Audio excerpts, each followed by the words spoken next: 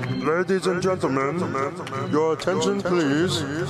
Now batting for Fantasy Sports Radio Network, FanRag Fantasy Baseball, the host, Al Melchior, FanRag Fantasy Baseball.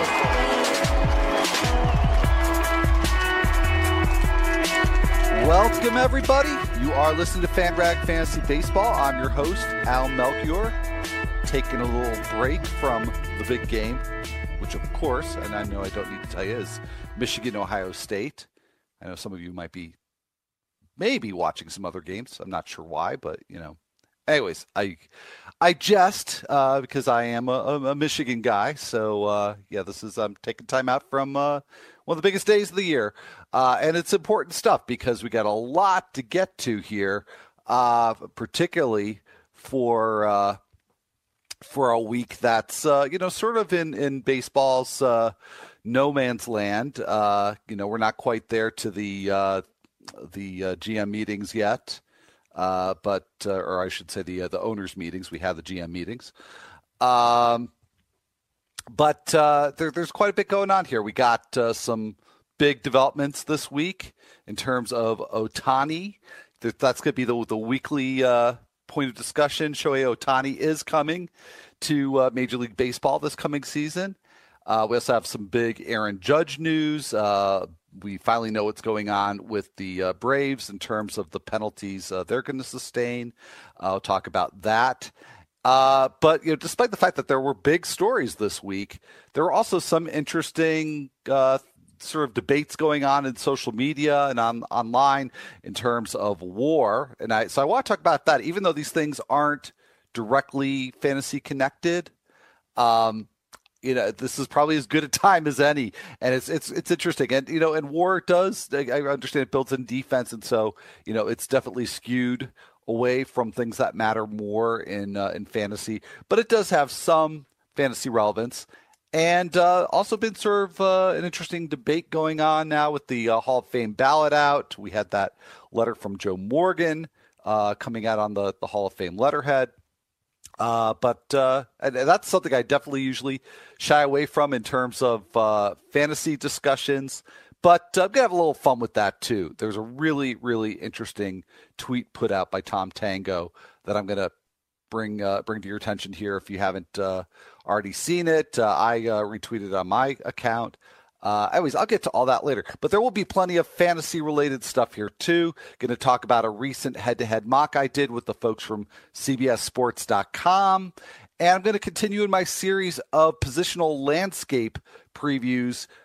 We did catcher last week. I also need to kind of tie that one up because there were some loose ends there. But also going to move on and look at first base, which has changed a lot in the past year. At least I think so. I don't think that's going too far out on a limb to say that. But we'll take a look at the changes to the first base landscape and what that means for you on draft day, which is not right around the corner, but it's inching closer and closer. Anyway, so lots to get to, and I will do so right after this break.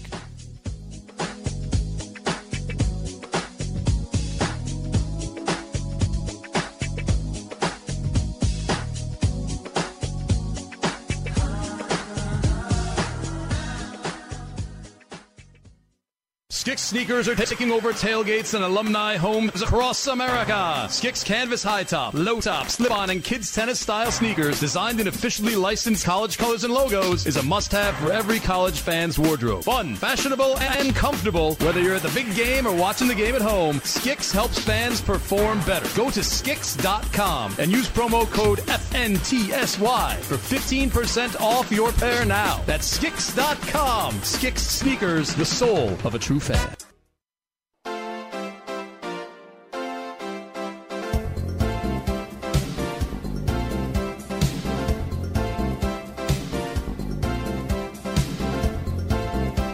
Oh man, I must have a new theme song here. Don't think this has ever been played on the show before, so good call there. Anyways, you are listening to FanRag Fantasy Baseball. I am Al Melchior. Yes, I am the host of this show. And like I said in the opening segment there, surprisingly, lots to get to here in the last show of November. By the way, hope everybody had a great Thanksgiving. Certainly did here. But before I get to all the good things that I previewed earlier in the show, I do need to give you the weekly reminder here that you can go to either dailyroto.com/DKMS or rotoexperts.com/DKMS. And at either site, you can get lots of information about DKMS and their mission to fight blood cancer. So a lot of good information on a very good organization. You can certainly go there and just get informed, but you also can get information on how to actually be a bone marrow donor or make a donation. So just go check it out, and then you can see what you can do. And also, there's a link there for a free DFS game co-sponsored by Fantasy Sports Radio Network and Fantasy Draft. So it's been going on all season long, a game every week.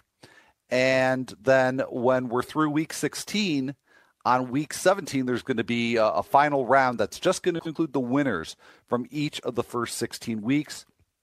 The winner of that championship round, they get 2 tickets to Super Bowl 52 in Minnesota. So pretty cool stuff all around. So just take a few minutes and check out either of those sites, and you'll be glad that you did. So let's get to the news. As I mentioned before, Shohei Ohtani is coming to Major League Baseball for next season. The Players Association and Major League Baseball made an agreement that they're going to, for now, keep the existing posting system.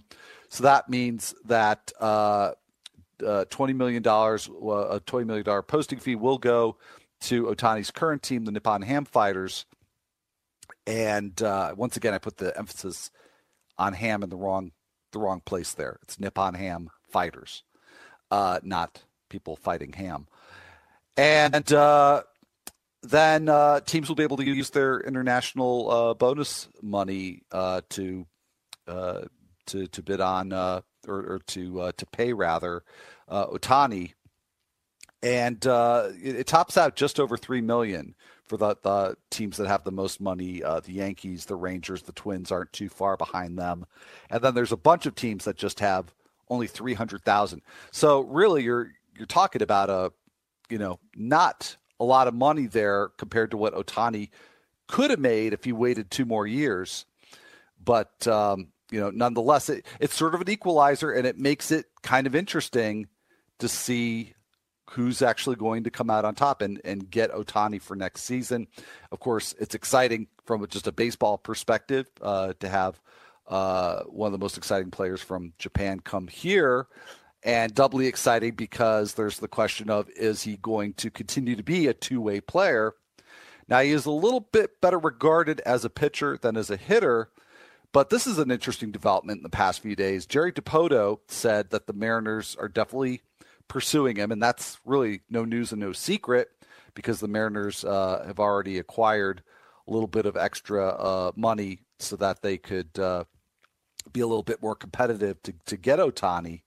But Dipoto said that Nelson Cruz could play the outfield several times a week this year if Ohtani was on the team, so that he could actually replace Cruz as the DH for those games. That would be really cool. And that's the question that everybody's asking is, wherever Ohtani signs, is he going to actually DH? Is he just going to be more than a pitcher maybe who hits, particularly if it's an NL team? Or in the AL, is the team going to forfeit the DH slot and just let Ohtani hit? Is he going to be a pinch hitter? So the Mariners are really looking to go all the way here and let Ohtani be a pretty regular DH in addition to being in the rotation. So this is pretty exciting on a whole bunch of different levels. So can't wait for this to all play out. That posting should take place within a couple of weeks. So that it's going to be a weekly topic on the show, probably all off season into draft prep time. Also big news. Aaron Judge had arthroscopic surgery on his left shoulder this past Monday. He is, however, expected to be ready well before spring training. So good news there, but that's certainly something that we also have to pay attention to all off season just to make sure that his recovery goes as planned. The Braves received their punishment for their inaccurate accounting for several of their 2015-2016 offseason signings, international signings. So they have lost 13 signees, all minor leaguers, including a player who had been considered one of their best prospects, Kevin Maitan. He and the other 12 all signed during the 2016-2017 signing period. All have been removed from the Braves organization. All have been declared free agents. Former general manager John Coppolella has been banned for life from Major League Baseball, and I assume the minors as well. And former international scouting director for the Braves, Gordon Blakely, has been suspended for 1 year. And the organization also is restricted in terms of what they can spend on international signings through all the way through 2021. And in the case of one player that there were some improprieties with, they lost a third-round draft pick, I believe. I don't have it in my notes in terms of what year that is. But it's stiff penalty for sure. It's really going to, I think, hamstring the Braves over those next several years in terms of their development. Back into some hot stove developments. The Twins continue their quest for starting pitching. They have already inquired with the Pirates about Garrett Cole and with the Rays about Jake Odorizzi. So not a whole lot going on yet with trades. Last week on the show, we broke down the Ryan Healy deal, but not a whole lot going on yet. Just really a few rumors. I imagine it will be quiet, for the time being until we got the GM meetings coming up. Anyway, let me get back to the debate over WAR that I referenced earlier in the show. So there was a piece that Bill James wrote about WAR, and he said that. Now, for those of you who remember, he wrote a book back in the 90s called Win Shares. Really cool book. As far as I'm aware of, it was the first really rigorous attempt to try to come up with kind of a catch-all single measure for player value. And as the name implies, what James did was that he, rather than take an individual stat and sort of build from that to see who's the most valuable player, he looked at the number of wins that a team got and then figured out how that gets allocated to all the different players that were on the roster. And that eventually, that concept really got morphed into WAR, which of course now is something that I reference on this show pretty much every week, and it's something that analysts rely on. We in fantasy even talk about it from time to time, and in terms of the discussions around the Hall of Fame ballot right now, that's referenced very heavily, and I'm going to get to that in a little bit. But James said that he kept quiet for all these years about his opinion on WAR, which again is, I wouldn't say it's derived from win shares, but it was sort of the next, the next generation, the next move towards trying to come with some method for comparing players, whether it's, depending on team, league, pitcher versus hitter, one way that you could compare all players, across eras. And he said he's got some issues. He's got some issues with WAR. And so he wrote a very nice piece, I thought, pretty persuasive piece about it. And the crux of the argument is that whereas he intended to make this based on team wins and to keep the measurement connected to team wins, that WAR is really divorced from that concept. And it builds up from the notion of who's responsible for run scoring. So pretty interesting stuff. So I don't want to get too deep in the weeds on that, but I do want to discuss that a little bit more. I know we got to head to break very shortly here. So I'll outline the argument that he made, and then Dave Cameron from Fangraphs had a rebuttal to it, which was also very worthwhile reading. So I'll do my best to summarize those and then talk about how that relates to the current Hall of Fame ballot. Anyways, do have to head to break right now, but all that and discussion of a mock draft that I did and the first base landscape, all that coming up after this break.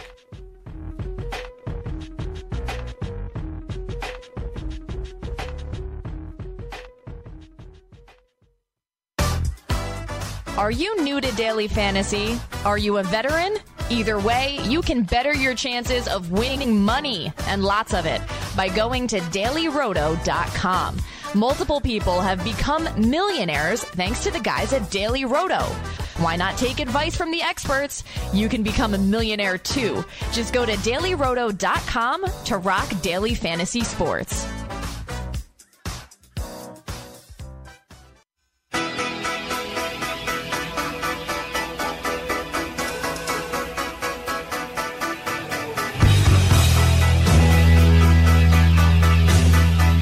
Welcome back, everybody. This is FanRag Fantasy Baseball. I'm Al Melchior, your host. And, as I've been talking about that we're in the sort of the no man's land of the offseason. I'm clearly not anywhere close to in-season form here because I realized I called the winter meetings the GM meetings, which, of course, we've already had. So my apologies for that. I promise I will be in the best podcasting shape of my life very, very soon.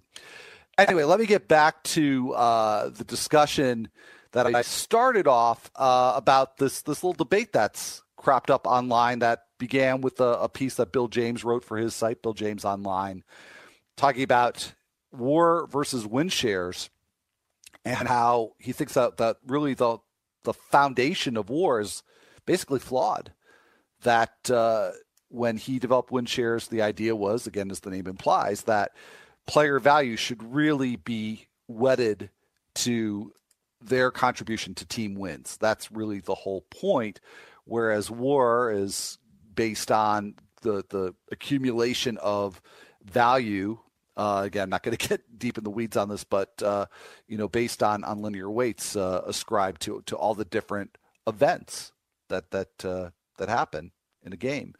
So Bill James made his case, and very interesting. And the way that he did it was that he contrasted Jose Altuve's 2017 season with Aaron Judge's, and to compare them using WAR, whether it's B-WAR on Baseball Reference or F-WAR from Fangraphs,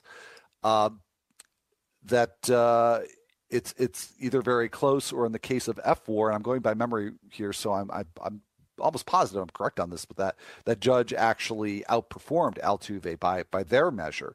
But on either side, I think it was fairly close. And Bill James argued it's not really close. Jose Altuve, because of what he was able to do in clutch or higher leverage situations, that it had a bigger contribution to the Astros total of wins as compared to what Judge did. And then you talked about expected wins versus actual wins and all that. So again, I could spend the whole show digging into that. You just really should read the piece. It's a good piece there by Bill James. And then Dave Cameron offered the defense of WAR on Fangraphs, and basically, I thought it was a very good nuanced argument, saying that WAR is not good for everything. Not just in the sense that any sort of measure has built-in shortcomings, but that even in terms of what it attempts to do, it's not necessarily the ideal measure, but that it does, essentially what it needs to do, which is look at players' contributions in a context-neutral fashion. So really, really good stuff. But I realize that this has limited relevance for fantasy, but I saw a really cool tweet from Tom Tango, who on Twitter is Tango Tiger, and he did a poll where he asked people to compare players on the Hall of Fame ballot one-on-one, head-to-head matchups.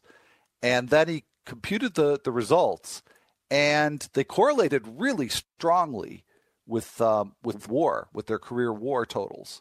So check this out, either on his account at Tango Tiger. I'm actually going to double check that and make sure there's nothing funky in his. It's just straight up at Tango Tiger.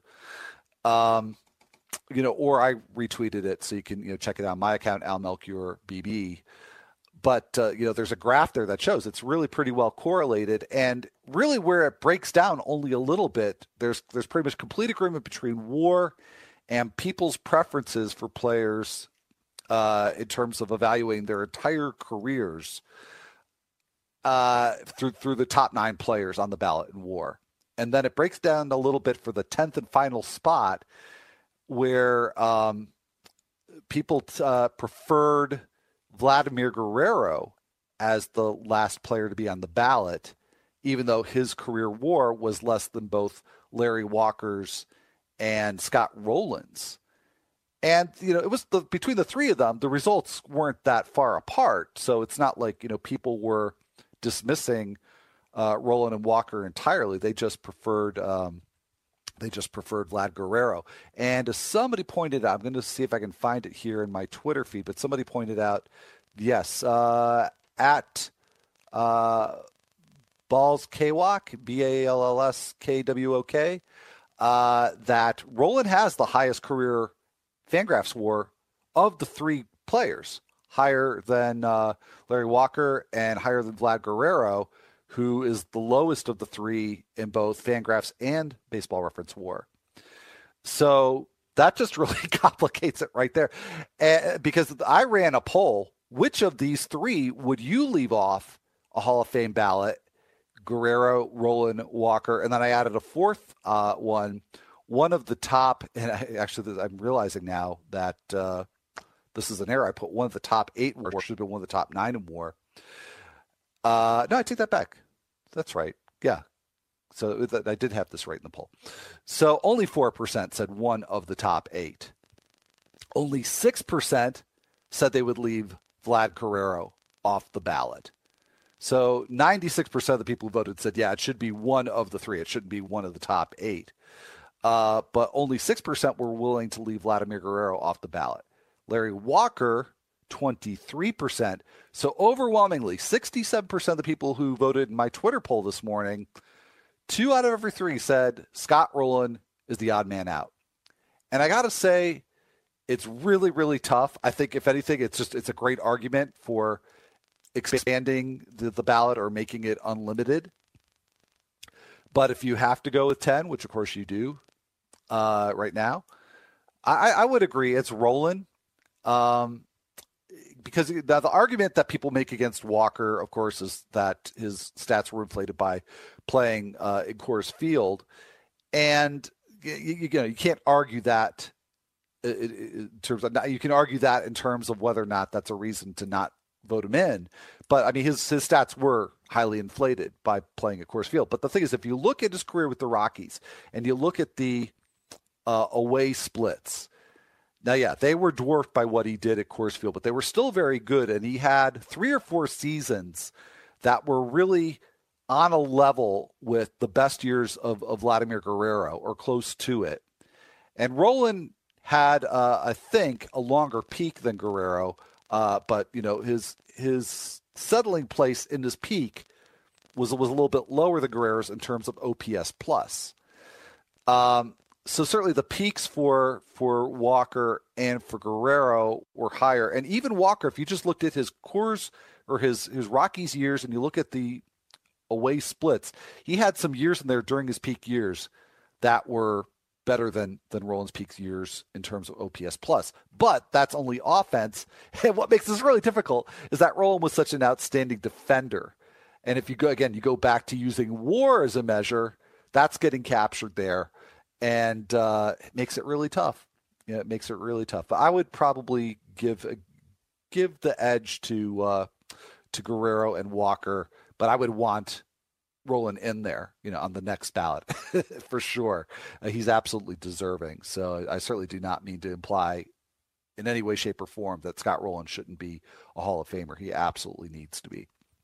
So enough of this Hall of Fame talk, because again, that only tangentially applies to fantasy. But, it is ultimately, it's about how we evaluate players. And that's going to vary from format to format. I got a really interesting tweet from at George Mez 1 earlier this week. And he said, I appreciate your help with keepers. I'm new to this format. Can you talk about transitioning from categories redraft to keeper points? And talk strategy on a future pod. That's a great idea. Great idea. So that's something I definitely want to do. I had not really begun this series on positional landscapes. And certainly as we get closer to draft day, we'll do some more sort of full-fledged positional previews. But I do think that there needs to be a place here on this show for strategy. So I'm not going to get into that now. Probably won't really get into it for a few weeks because, like I said, I want to give these positional landscapes their due. But in terms of moving to a points league, and again, keep moving from redraft to keeper is a whole other thing unto itself that I don't think I'm really going to address here. But just to illustrate this, the difference, this past season, 2017, Anthony Rizzo in CBS points, and of course you can play points on other sites as well, but I'm just going to use CBS here. And plus we're going to talk about a CBS points mock in just a little while.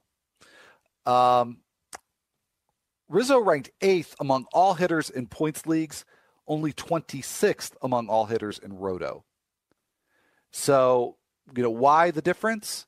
Carlos Santana, by the way, similar trend. 8th among first base eligible hitters in points leagues in CBS, 21st in Roto among first basemen. The answer for the two is similar.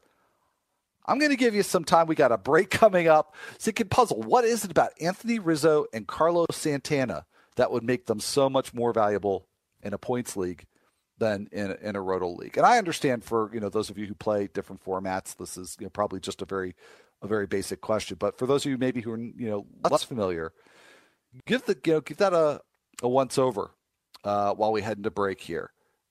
Rizzo and Santana, much more valuable in points leagues. I also talk about some pitchers that are evaluated differently in those different formats. And then I'll talk about the points league mock that I actually did. So all that coming up right after this break.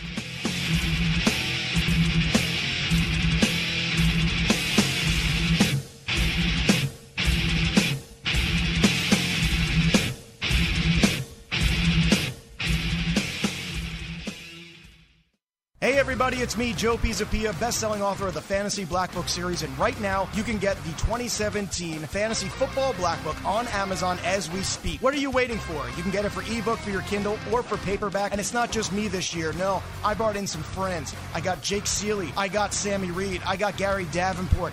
I got championships, and they're waiting for you. Find out why the Fantasy Black Book is #1 best-selling in fantasy sports for the 10th straight time. You know why? Because once you go Black Book, you never go back.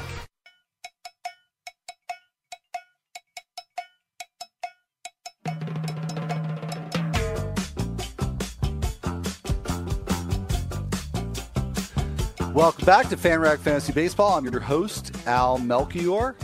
And just before the break, was talking about some of the differences in points format versus a Roto format. And I'm going to get into a bit about a points mock that I did just a few days ago. But I have an important follow-up here because during the break, I got a tweet from Tom Tango on his Twitter account @TangoTiger, and I missed. So let me read this just to clear up anything that might have been confusing, because as he obviously correctly points out, the ballot does not ask for the 10 most deserving, rather up to 10 deserving. So people, in fact, do have blank ballots, which is a whole other issue unto itself. But you don't have to vote for anybody. You can vote for 1. You can vote for 5. So again, up to 10, up to 10 deserving inductees to the Hall of Fame. It says, for example, this means relying on others to select Chipper and leave them off in favor of the other 10. So first of all, thank you for replying in such a timely manner. And my apologies for misspeaking and conveying that inaccurately. So anyway, great discussion there. Again, check out his Twitter feed because the head-to-head poll that he did was really, really cool, and the graphic that he presented along with it. Anyways, back to the show and back to a little bit of head-to-head talk here, head-to-head points. So I got this question about how do you change your strategy going from one format to the other? And I cited Anthony Rizzo and Carlos Santana as hitters who last season performed much, much better in points than in Roto. And for Santana, this is a pretty much an annual thing for him.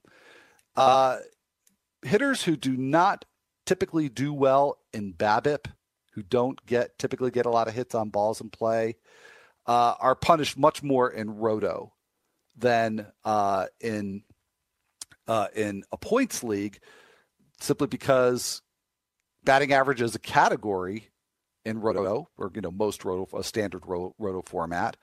Whereas in a points league, it's the number of hits that you pile up. It's it's your counting stats, points for each hit, points for each base, points deducted, or a fraction of a point deducted for strikeouts, points granted or a fraction point granted for walks, depending on your format.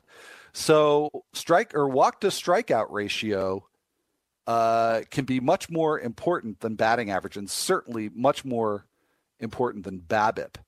So Carlos Santana typically does really well in a points league because while he doesn't have typically have a high average and is a sort of a chronic low BABIP guy, he walks a lot, doesn't strike out that much, gets extra bases. So that rewards him in a points league much more than in Roto. Anthony Rizzo, not typically the case with him, but he had a lower BABIP this past season for reasons I'm actually trying to dig into. He didn't hit very well on ground balls, or at least the results weren't good on ground balls. I'm not sure skill-wise there was anything different there. That's what I'm trying to tease out with Anthony Rizzo. So in the case of Carlos Santana, he's somebody who you can't just simply go by what happened in the past season. You got to look at the type of hitter somebody is. And if somebody's a chronic low BABIP hitter that in a standard Roto league, you say, oh, this is a low average guy, that's going to sink my lineup to some degree, much less of a worry in a points league. And conversely, players who build up their batting averages with high BABIPs, maybe to cover up a high strikeout rate, that's not going to play as well in a points league. So that's also something to think of. Whereas with pitchers, strikeouts are not nearly as important.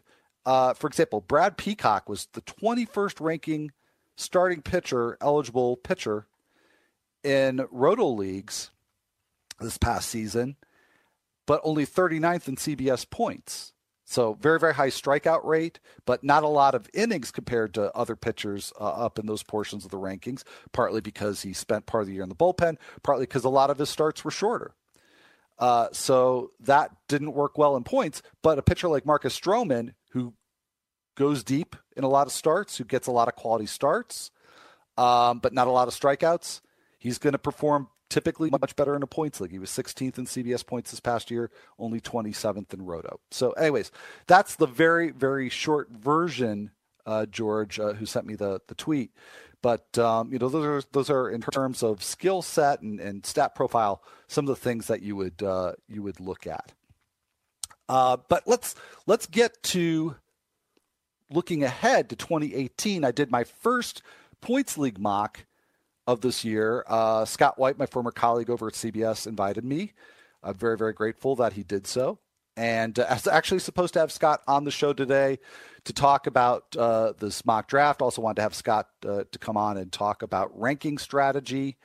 We had to push that back. So I'm hoping that Scott will join me next Saturday and definitely stick around for that. But I do want to talk about this points head-to-head points mock a little bit, even though Scott's not here. And Scott did write a piece for CBSSports.com about this mock, and he focused on Giancarlo Stanton because where he went in this draft probably, at least to my opinion, was the most interesting thing about this points mock draft. And I would urge you, if you want to know more, because I don't have time to really go into all the results, you want to see how it went round by round, team by team, and get Scott's analysis, go to CBSSports.com. Check that out, Scott White.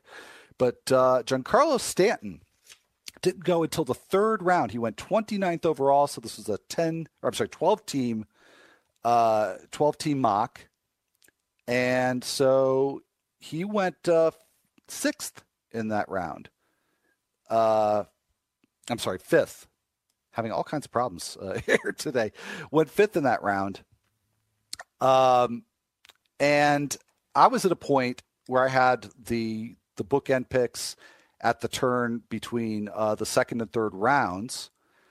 And I knew I needed, or I didn't know I needed, because I took Mike Trout with the first pick, but there was some good outfield talent there. So I knew probably with one of those two picks, I was going to target a second outfielder. And I thought about Stanton, I thought about George Springer, and I thought about J.D. Martinez. I went with J.D. Martinez. And I've been really hedging and going back and forth. Who do I value more, Stanton or Martinez? And even as I made the pick, I was really sort of uncertain, to be honest with you. But as I went back and sort of reviewed, okay, why do I like J.D. Martinez better? And I felt good about it because last season, if you prorate both Springer and Martinez and prorate their plate appearances and all the stats along with it to Stanton's playing time, because he played the most of the three outfielders, 692 plate appearances. Stanton had 644.5 points on the CBS scoring system last year. J.D. Martinez, prorate his time to equal Stanton's. He would have had 684.9 fantasy points. So slightly more than 40 more points than Stanton. So that's not insignificant. George Springer, well behind the both of them, even with prorated points, he would have had 556.1 points last year. And yet both Martinez and Springer wound up going ahead of Stanton. So I took Martinez with the 24th pick overall, last pick of the second round. Then I got Josh Donaldson with the 25th pick, and then Springer went with that next pick, 26th pick. And it wasn't till 3 spots later that Stanton went after Martinez, after Springer.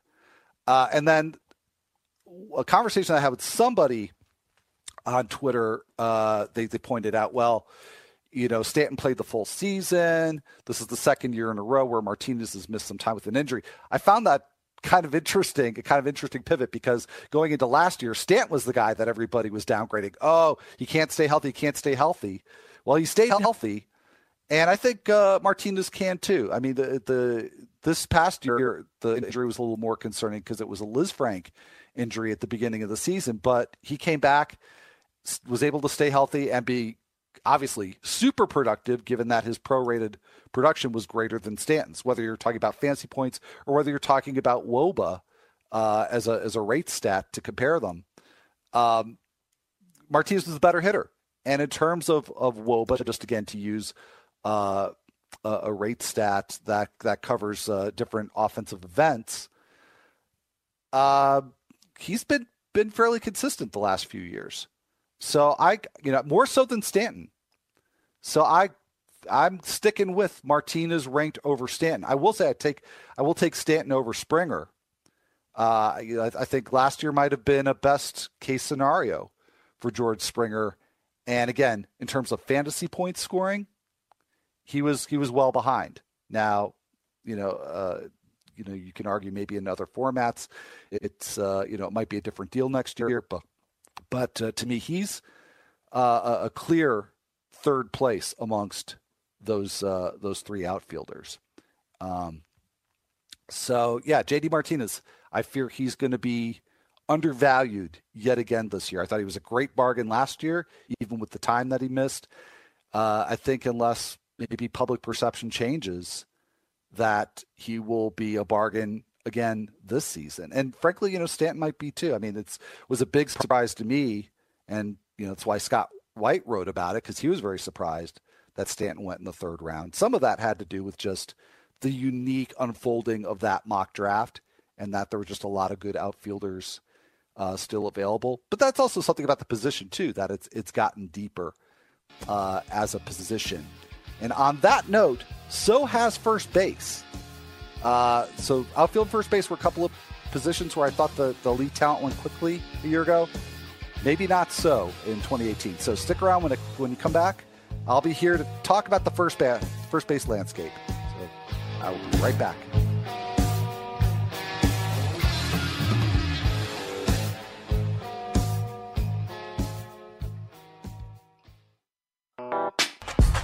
Muscle Maker Grill was made for baseball season. Muscle Maker Grill supplies you with delicious, healthy meals that will give you energy to cheer on your team week after week. Whether you're craving flavorful salad, packed wraps, or guiltless entrees, Muscle Maker Grill has you covered. Hosting a game? No problem. Our catering packages will have your whole team satisfied with flavors ranging from Italian to Tex-Mex and much, much more. Visit MuscleMakerGrill.com for your nearest location and have a winning season.